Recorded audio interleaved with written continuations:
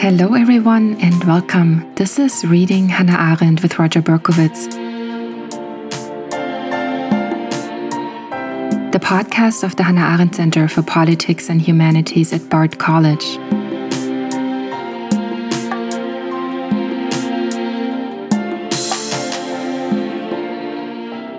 The Hannah Arendt Center provides an intellectual space for passionate, uncensored, nonpartisan thinking in the spirit of Hannah Arendt.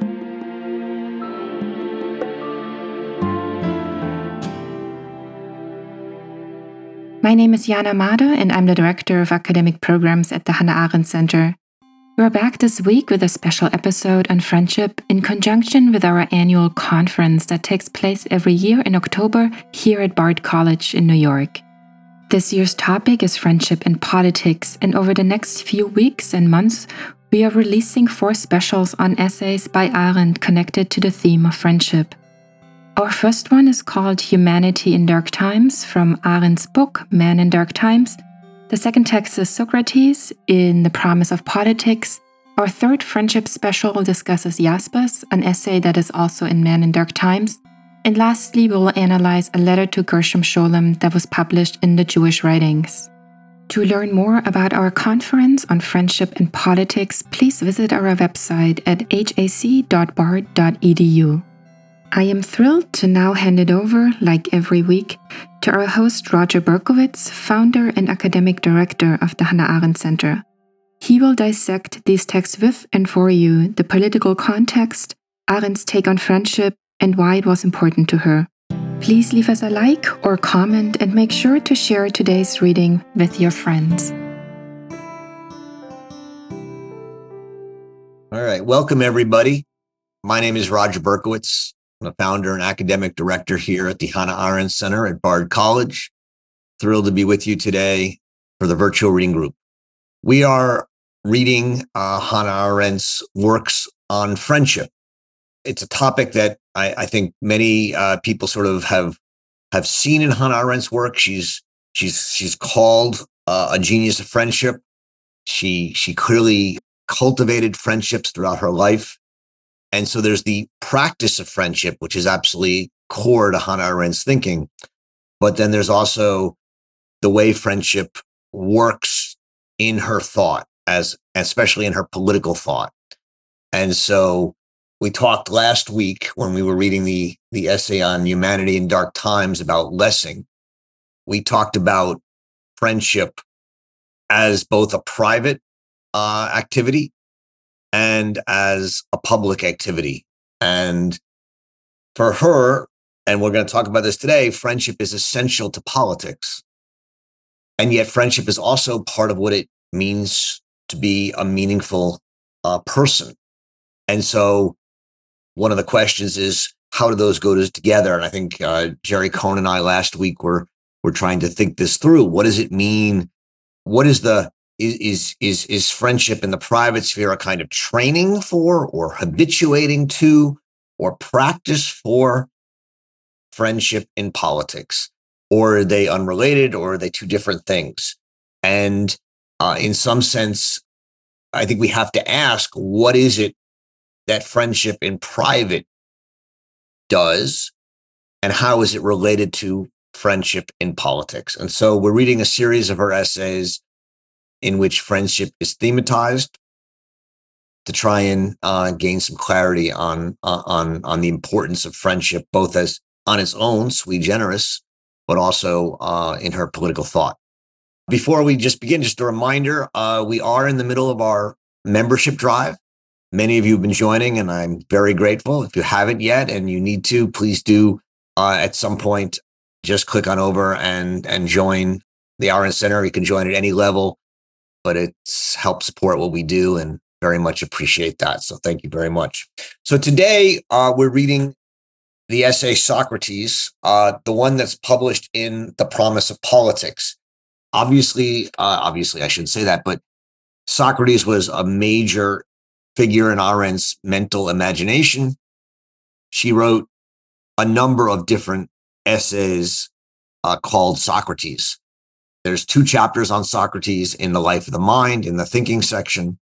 There's this essay And there's also an essay that was published separately, sort of similar to this, in Philosophy and Politics. What was called Philosophy and Politics in Social Research, volume 57. So this is a topic, Socrates, that she comes back to over and again. And why? What is the core interest that Arendt has in Socrates? Well, there's a couple, but it's about thinking. Socrates as the person, as the figure in the history of philosophy who is not a philosopher, but a thinker. And the question that Socrates raises for Arendt, as well as Plato, is the relation between thinking and action. So to what extent is thinking not an action?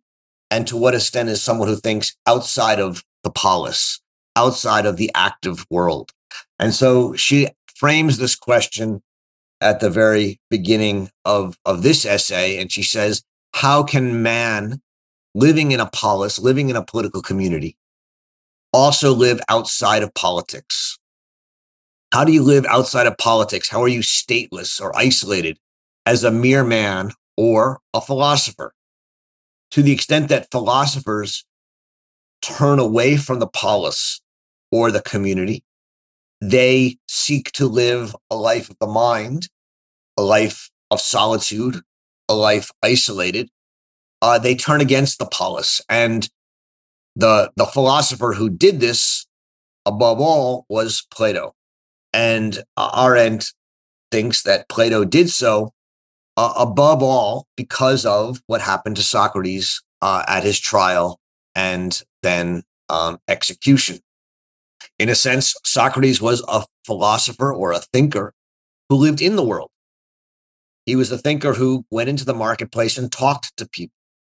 And for doing that, he was put on trial and killed.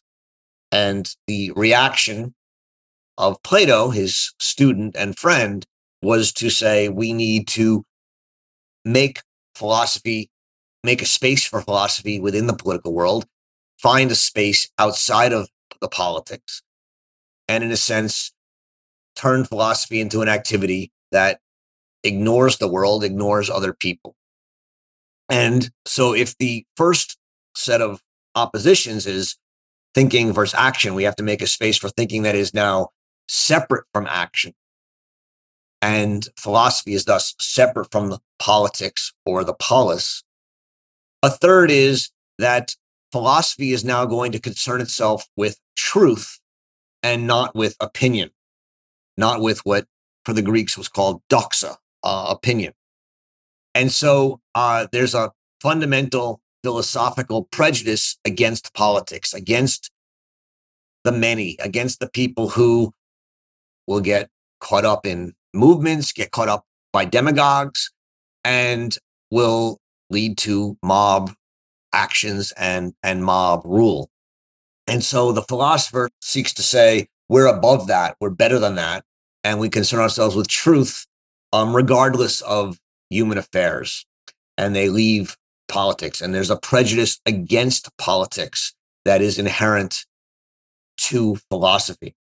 Later on in this book that this essay is in, The Promise of Politics, there's a long essay. It's really like the beginning of a book that Arendt never wrote called Introduction into Politics. And in that book, which we've talked about a number of times, Arendt talks about how the real dangerous major prejudice of our time, and one that began with Plato but has been growing, is the prejudice against politics that began with philosophy and has continued with the rise of science and has really become powerful in our time with what we would call today the rule of experts or expert rule. And this is all tied back to Plato's rebellion against politics because of the trial of Socrates. Socrates himself, though, was someone who entered politics, unlike Plato. And if Plato responded to the tyranny of truth, to the danger of doxa and many opinions with the tyranny of truth, the need to impose an eternal truth, of which man can't be persuaded. So the idea that Arendt is talking about here is, if politics is about many opinions and plurality and trying to persuade people, the philosopher, the scientist, the expert appears as someone who stands above, who doesn't think we can persuade the many. We just have to tell them what the experts know. And if we can't convince them through persuasion, we have to force them through myth or through propaganda, whatever it is. And so Plato uses myths. Today, we might say, or some might say, that experts use a kind of jargon that elevates them above the daily discourse, so that what they say is considered to be ununderstandable, and yet they're experts, and so it's true. Arendt here distinguishes this as the difference between persuasion, persuasive talk, which addresses a multitude and is engaged with opinions where many people try and talk to each other and persuade each other, versus dialectic, which addresses only one other. And if you read Plato's dialectic, his dialogues, you'll notice, you think, oh, he's just asking questions and getting answers, but it's not that way. The dialectic is a very violent way of teaching it. Any of you who are law teachers, as I have been at times in my life, and are trained in what's called the Socratic method, or the dialectic method of teaching, it presents itself as very open. We just ask questions and people answer, but it's a very violent way of teaching that constantly, it gets you, we know how to get where we want to go by getting people to give us the answers we want them to give us. And so it's not a matter of persuasion. It's a kind of leading by an expert to the truth. Socrates himself, for Arendt, is the one philosopher, or is the philosopher par excellence, who rejects this method. Now, of course, because we know Socrates so much through Plato, we think of Socrates as someone who engages in the dialectic, who's someone who's not about persuasion, but is about pulling someone along. And in the later Plato dialogues, from the middle to the later period, that's what Socrates becomes. But Arendt's Socrates is an earlier Socrates. It's in the earlier dialogues of Plato, where Socrates is not yet leading people to a known conclusion.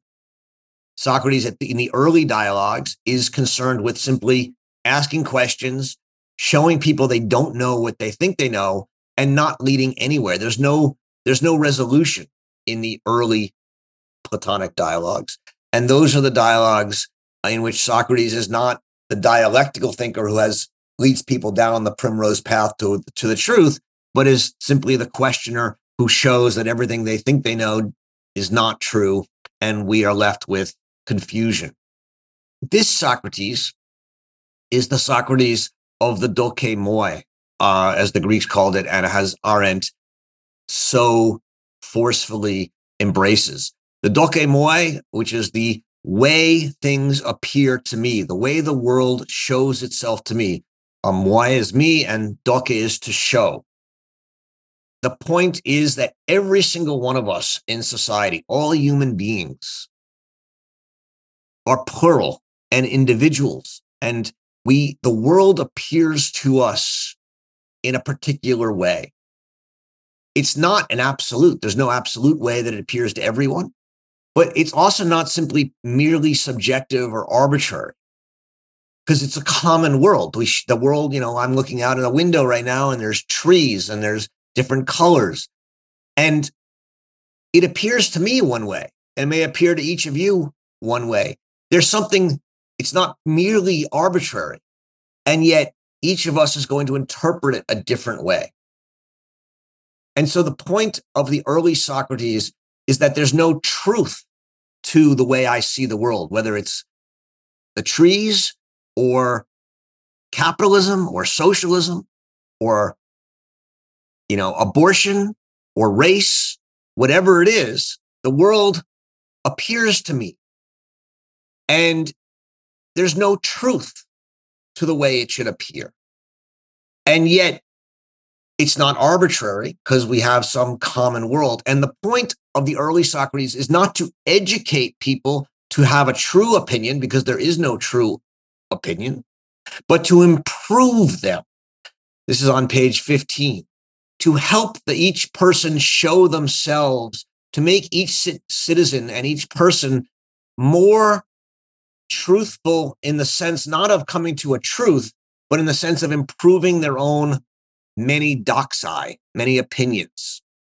And so the two metaphors that Socrates uses to describe himself frequently and that Arendt here embraces are the gadfly and the midwife, especially the midwife here. The gadfly in the sense that you sting people to wake them to, wokeness is a Socratic idea, right? To wake them from their slumbers, to make them alive to the fact that their opinions, their doxa, are simply one among many and that they could be wrong. And they have to improve their doxa by comparing them with others. And so the gadfly metaphor is wake us up. But the midwife metaphor is to give birth, not to a perfect birth, not to a true, perfect baby, truth, but to help another come to be who they are, to help them to be the best of the particular plural person they could be. How the world appears to them, okay, but think critically about how the world appears to you and make it better. And this is where we get to friendship, right? This is the key move in the essay, if we're concerned with friendship. Because friendship, she says, is exactly what this kind of midwifery that Socrates engages in, where we help another be the best themselves they can be, not to be like us, not to be true, but we help someone to be who they are better than they were without leading them to any endpoint that I have. We're not in the late Socrates, the late Plato, Platonic dialogues where we try and get them to know what we know, but we want them simply to be the best they can be. I know that's a trite statement. We're not doing military recruiting here, but to be the best you can be as you are. She says that's the attitude that's most appropriate and most frequently shared by friends. What a friend is, and if you have a friendship with someone, is you sit down over dinner or lunch or a tea, maybe vodka or a glass of wine, and you talk. And that you're not trying to make your friend like you, and your friend's not trying to make you like them, but you're trying to build a common world where each of you are. We talk about what we have in common. We talk about what's between us, whether it's Hannah Arendt or the hiking trail, the Adirondack Trail. And in talking about what's between us and what we share, it becomes common to us. And yet we allow each other to see it in their own way. And we help them to see it in a way that is their way and yet inflected by ours, and thus maybe improved. And not only by ours, hopefully they have other friends, and each one of their friends lets them build it in that way. And so the world gains, she says on page 16, it gains its special articulateness. It develops and expands. And in the course of time and life, begins to constitute a little world of its own, which is shared in friendship. So now this is the kind of private friendship, right? The kind of that we were talking about last week, where you build a friendship with someone. And Socrates' idea of doxa, of helping people to improve who they are, not by leading them somewhere, but by just reflecting to them and sharing with them and building a common world and talking to them, helping them think through it, is that idea of friendship.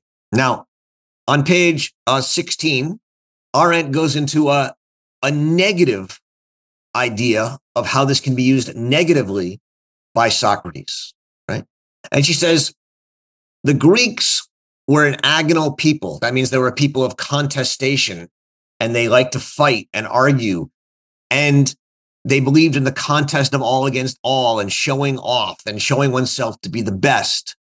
And in that world, that can ruin politics, she says, because commonness is then built not on relationships among and between the citizens, on a world that between them, but in a way that, they contest each other, and it can poison the commonwealth through mutual hatred and envy. And so what she says is the Greeks had a real problem because of the agonal nature of their politics.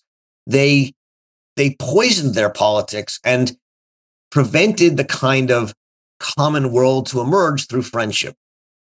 And so she says what Socrates tries to do in his talks in the marketplace is to make friends out of the Athenian citizens, to build a community or a polis based on the idea that not that we're agonal, that we want to contest each other, that we are friends, that we are all different and unequal, but that part of what it means to live in a political community is to come into being through equalizing.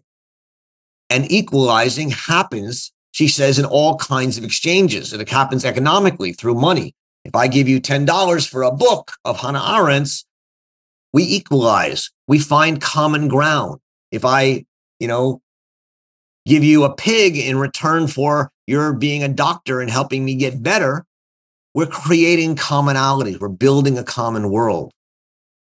But aside from economic equalization, she says, there's political equalization, and that happens in friendship.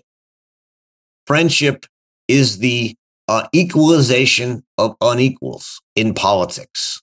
And in that sense, politics is friendship is the foundation for all politics. On page 17, she'll add that friendship and not justice. Now, this is a common theme in a lot of her writing on friendship, is to oppose the concern with friendship to the concern with justice, right? She did it in the Lessing essay. She's going to do it here as well. Friendship, on page 17, she says, not justice is what is the bond of communities, right? For Aristotle, she says friendship is higher than justice because justice is no longer necessary between friends. The great politician is not the one who knows what's just. It's not the one who knows the truth. It's the one who can see the world from the greatest number of viewpoints. And so on page 18, she'll say the political element of friendship is that in the truthful dialogue, each of the friends can understand the truth inherent in the other's opinion. It's in friendship that we can not only understand the friend, that's the first step, but it's not the full step. The full step is to understand that in their opinion, which we disagree with, we understand it's true for them. We understand the way they see it. So more than understanding or knowing one's friend as a person is to understand how and in what specific articulateness the common world appears to the other, who is different from us and thus unequal from us. And this kind of understanding in friendship, to see the world from the other person's point of view, she calls the political kind of insight par excellence on page 18. So there are two great virtues, she says, for political statesmen. One is understanding the greatest possible varieties of realities. And the other is to be able to communicate between citizens and their opinions so that the commonness of the world becomes apparent. And here I'll just mention an anthropologist who did a lot of work in South America, died very young, unfortunately, a French anthropologist named Pierre Clastres, who in one of the really great books of political anthropology called Society Against the State, talks about how in many early pre-modern societies, the leader, the king figure who's not a king, is not someone who is thought to be wise in the sense of knowing the truth or to have some, his role is that he's the one who can speak what the tribe actually believes. He can understand the greatest varieties of realities, and he's able to communicate between the citizens and allow a commonness to emerge. And so he's often called a speaker, and he's the person who speaks the common world to the people. And I think Klostris imagines that as an alternative view of politics to Western sovereign politics. And I think that's very close to Arendt's idea of politics as friendship. The rest of the essay moves on. It gets a little bit more concerned with Socrates and Plato. In order to use philosophy to help establish a common world, she says that Socrates relied on two insights. The first is know thyself, right? To make my doxa more articulate, to know the way the world appears to me, and have the confidence and faith to express my doxa without trying to turn it into your doxa or accord with the expert doxa. And the other is that it's better to be in disagreement with the whole world than being one to be in disagreement with myself. Principle of non-contradiction. These are central ideas of Socrates that Arendt makes a lot of here and in other books as well. She talks a lot about conscience and how conscience emerges here. Just one or two things to point out. Insofar as I'm talking with myself, right, and I see myself as another, I see within myself another self, that other self in me is changeable. It's not like true. And insofar as it's changeable, it represents not like my truth, but it represents the humanity of all men, she says on page 22. The fact that all men are plural and changing and different. And so when I speak to myself in this internal 2-in-1 dialogue, I'm actually also speaking to all men and all people in the world.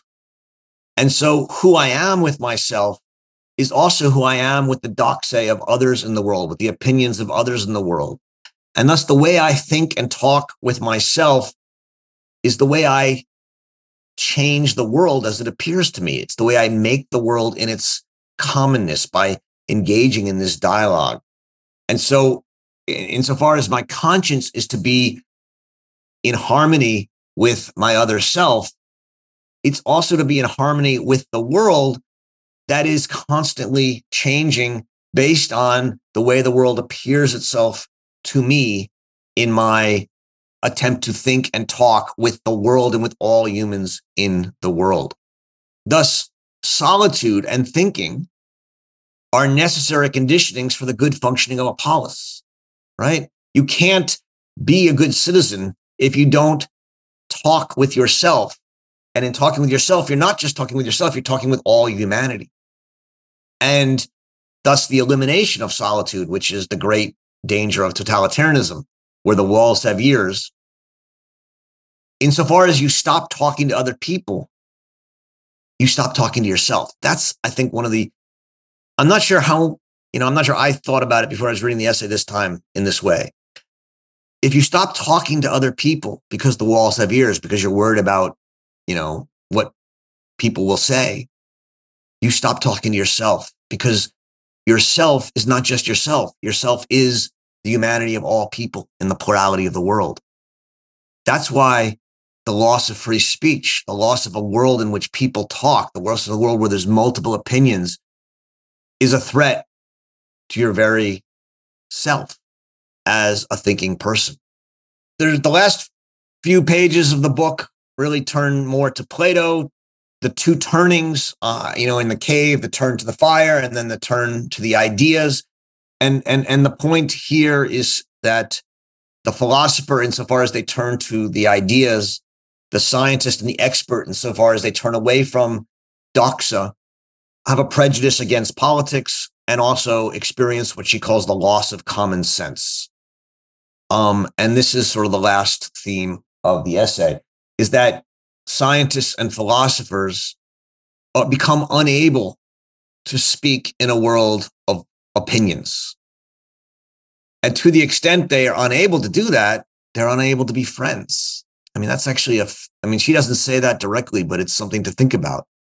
To the extent you think your pursuit of truth is such that you know the truth and you have to simply convince people of your truth, you're unable to be friends with them.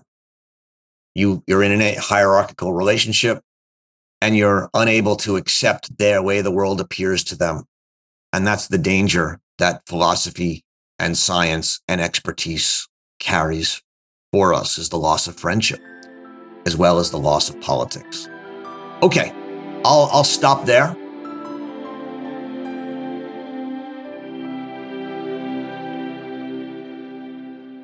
So welcome, and let's enjoy talking about Hannah Arendt and friendship. James, you're up first. Roger, I just, in the last couple of meetings, I've realized how being part of this group has transformed how I interact with the world. And just for shits and giggles, if people want to see my world, they can go to 70 Clinton Avenue in Dobbs Ferry on Google Earth and look at this insane pink Victorian house that verges on obscenity in this little community that was designated a special historic district for God knows what reason. And over the last 2 years, I've been appearing in front of village boards. I said, I broke my silence, my recluseness, and started going to village board meetings and speaking at planning boards and village boards.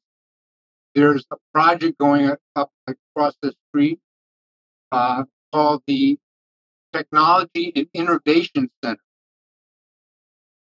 And I went to that meeting and I said, I support this. They were terrified that I would object to it because it's a huge building right across from my front yard. And I said, no. In 50 years, people are going to be wondering how the world was changed. And students are going to be coming to this program from around the world to study how Alzheimer's was solved, how climate change. And they're going to want to. So the next day, the head of the school comes to me and says, boy, you really threw down the gauntlet. Next door is a building that's being transformed from a 200-year-old building to 5 apartments and down the street. And we are fighting and arguing, zoning, rules. People are breaking the rules. And finally, the mayor last week launches this effort to restrict the zoning to a certain way of looking net versus gross in terms of the lots that are available. And the mayor came into the meeting assuming that 7 people on the village board were going to vote his way. After we talked, I got my 3 minutes. I suggested to the town, the village, who'd been listening to me for 2 years. I said, think about all these projects. Just listen to what we've all said. Listen to how we understood each other.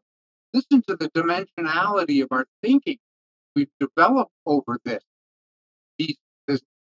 last 2 years. Understand a new way of thinking about the community. Yeah. Sounds like mini Socrates. And he said, all right, that's 3 minutes, James. I said, thank you. We're going to have a vote now. And 4 people vote out of 7 voted against this new edict.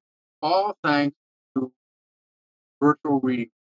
So, see, the virtual reading group has real world impact. It does. So this is great. And I'm going to just give a shout out to your pink house and to the favorite book in my household. The favorite author in my household is Daniel Pinkwater. I don't know how many of you have children and read Daniel Pinkwater, but he actually is a Bard graduate. So he's at home with us. But his book, The Big Orange Spot, is about someone who builds and paints their house differently in a community and the waves of impact that it has on that community. So you made me think of one of my favorite books, The Big Orange Spot, for doing that, James. But this is, I think, I love the way you tell the story, because first of all, Arendt believes that storytelling is the key and the way that we make sense of the world. But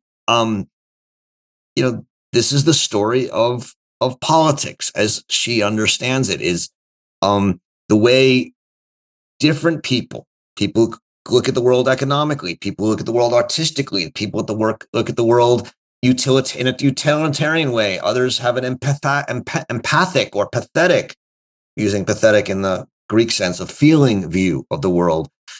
And humanizing the world is talking and listening, is allowing people to have a different world, and understanding that sometimes they're going to disagree with you, and that's okay. But learning to respect each other. The difficulty comes, or what are the limits, right? Are there limits at which, we're different and your view wins and my view loses? Are there differences at what point you can't tell me I can't have an abortion, or you can't tell me that I can't go to an integrated school, right? There are limits, and that's, in a country or a political system like ours, those are why we call ourselves a constitutional or a limited democracy, right? You create limits that we have settled as limits you can't go beyond, even when people democratically choose to go beyond them. You're seeing this in Israel right now, where they don't have a written constitution, and they're just passing a law saying we're going to get rid of the courts as a limit to political action. So thank you for telling the story. And nobody feels like they lost. That's great. We heard each other. It's nice when it works out that way. It doesn't always. I mean, that's the problem, right? I mean, and we have to realize that there are times when people talking leads to demagoguery, and we have to be aware of that too. And you have to be able to figure out how to respond to that as well. But it's great when it does work, right? And it's important to understand that as well. Amen. Amen. Vigdis. Yeah, so a lot of thoughts coming up here. And I was thinking about this, about private and from private to public. And as Arendt says, she starts with this experience of talking to oneself as the beginning, as to kind of see that there's a kind of plurality. And that is what you have to find, to be able to make friends. And if you don't have friends, you also keep this plurality, that the respect for them to have other meanings. And this is what you take into the public, to citizens. And I think also that the way she thinks of the social in the human condition is, in a way, just that it erased the plurality. And I think what we see today is different kinds of social spheres. You have it in the social media in form of echo chambers, where there's no plurality. It's kind of erasing plurality, and you can see it on state level and you can see it on community level. So it is this kind of making respect and keeping this plurality intact. And I also thought of it, how do we do this? And I was thinking of Norwegian politicians from left to right. They disagree on issues, on political matters, but they are able to party together. And during this partying together, to being together in non-political senses, to have fun together or to do things together, I think that is a good base for making friendship that will make you kind of keep a respect for them. There is something in that to learn to know them outside the field where you disagree, to kind of make this kind of respect. And also the last thing I thought to comment was this, when she talks about the protest movement, that could make friends. And that reminded me of David Graeber when he talked about the Occupy Wall Street, because he was in there as a practical anarchist, as he said. To him, it was very important that everyone had their saying when they were meeting up. And he disagreed hardly with those from the leftists who kind of tried to construct this hierarchy that you had one leader to telling the other what to do. So that is also a kind of destroying the kind of plurality. So Yeah. I don't know if this made much sense. I think I was all over. But No, that was great, Vigdis. I mean, I think the first point is really an important one. It is important. I mean, we talked last week about how joy is talkative, right? It's important to have joy with people, because if you share a meal or a drink or a tea with people, eventually you're going to talk about things. And even if you're just talking about your kids, you're going to start to find common ground. When we used to do these living room conversations, which was a program 8 or 9 years ago that we did at Bard, the first question we would ask everyone who was there was, tell us who you are and what your values are, right? Because part of it is just let people know that you're a real person and that you have values and what they are. And very few people are going to get up there and say, well, I'm someone who wants to kill all the people, right? I mean, everyone comes at it from a position of what we would normally think of as well-meaning goodness. Then the way the world appears to us becomes very different. And some people become, murderers, and other people become, saints. But I think it is important to allow yourself to have joy with people. Now, that said, that's a step. And the second step is finding things that you talk about with your kids, or trips you like, or movies you like. But the next step is at least risking talking about some political issues, because I think that's has to be the next step. If you're really a friend, you have to talk about other things as well.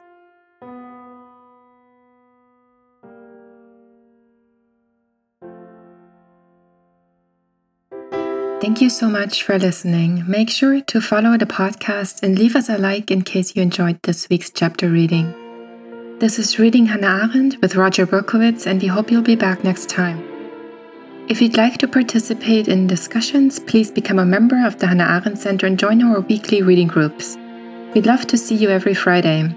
For more info, visit our website at hac.bard.edu and follow us on Twitter at Arendt Center or Instagram at Hannah Arendt Center at Bard. My name is Jana Made, and I look forward to welcoming you back next week for another episode of Reading Hannah Arendt with Roger Berkowitz. Goodbye and auf Wiedersehen.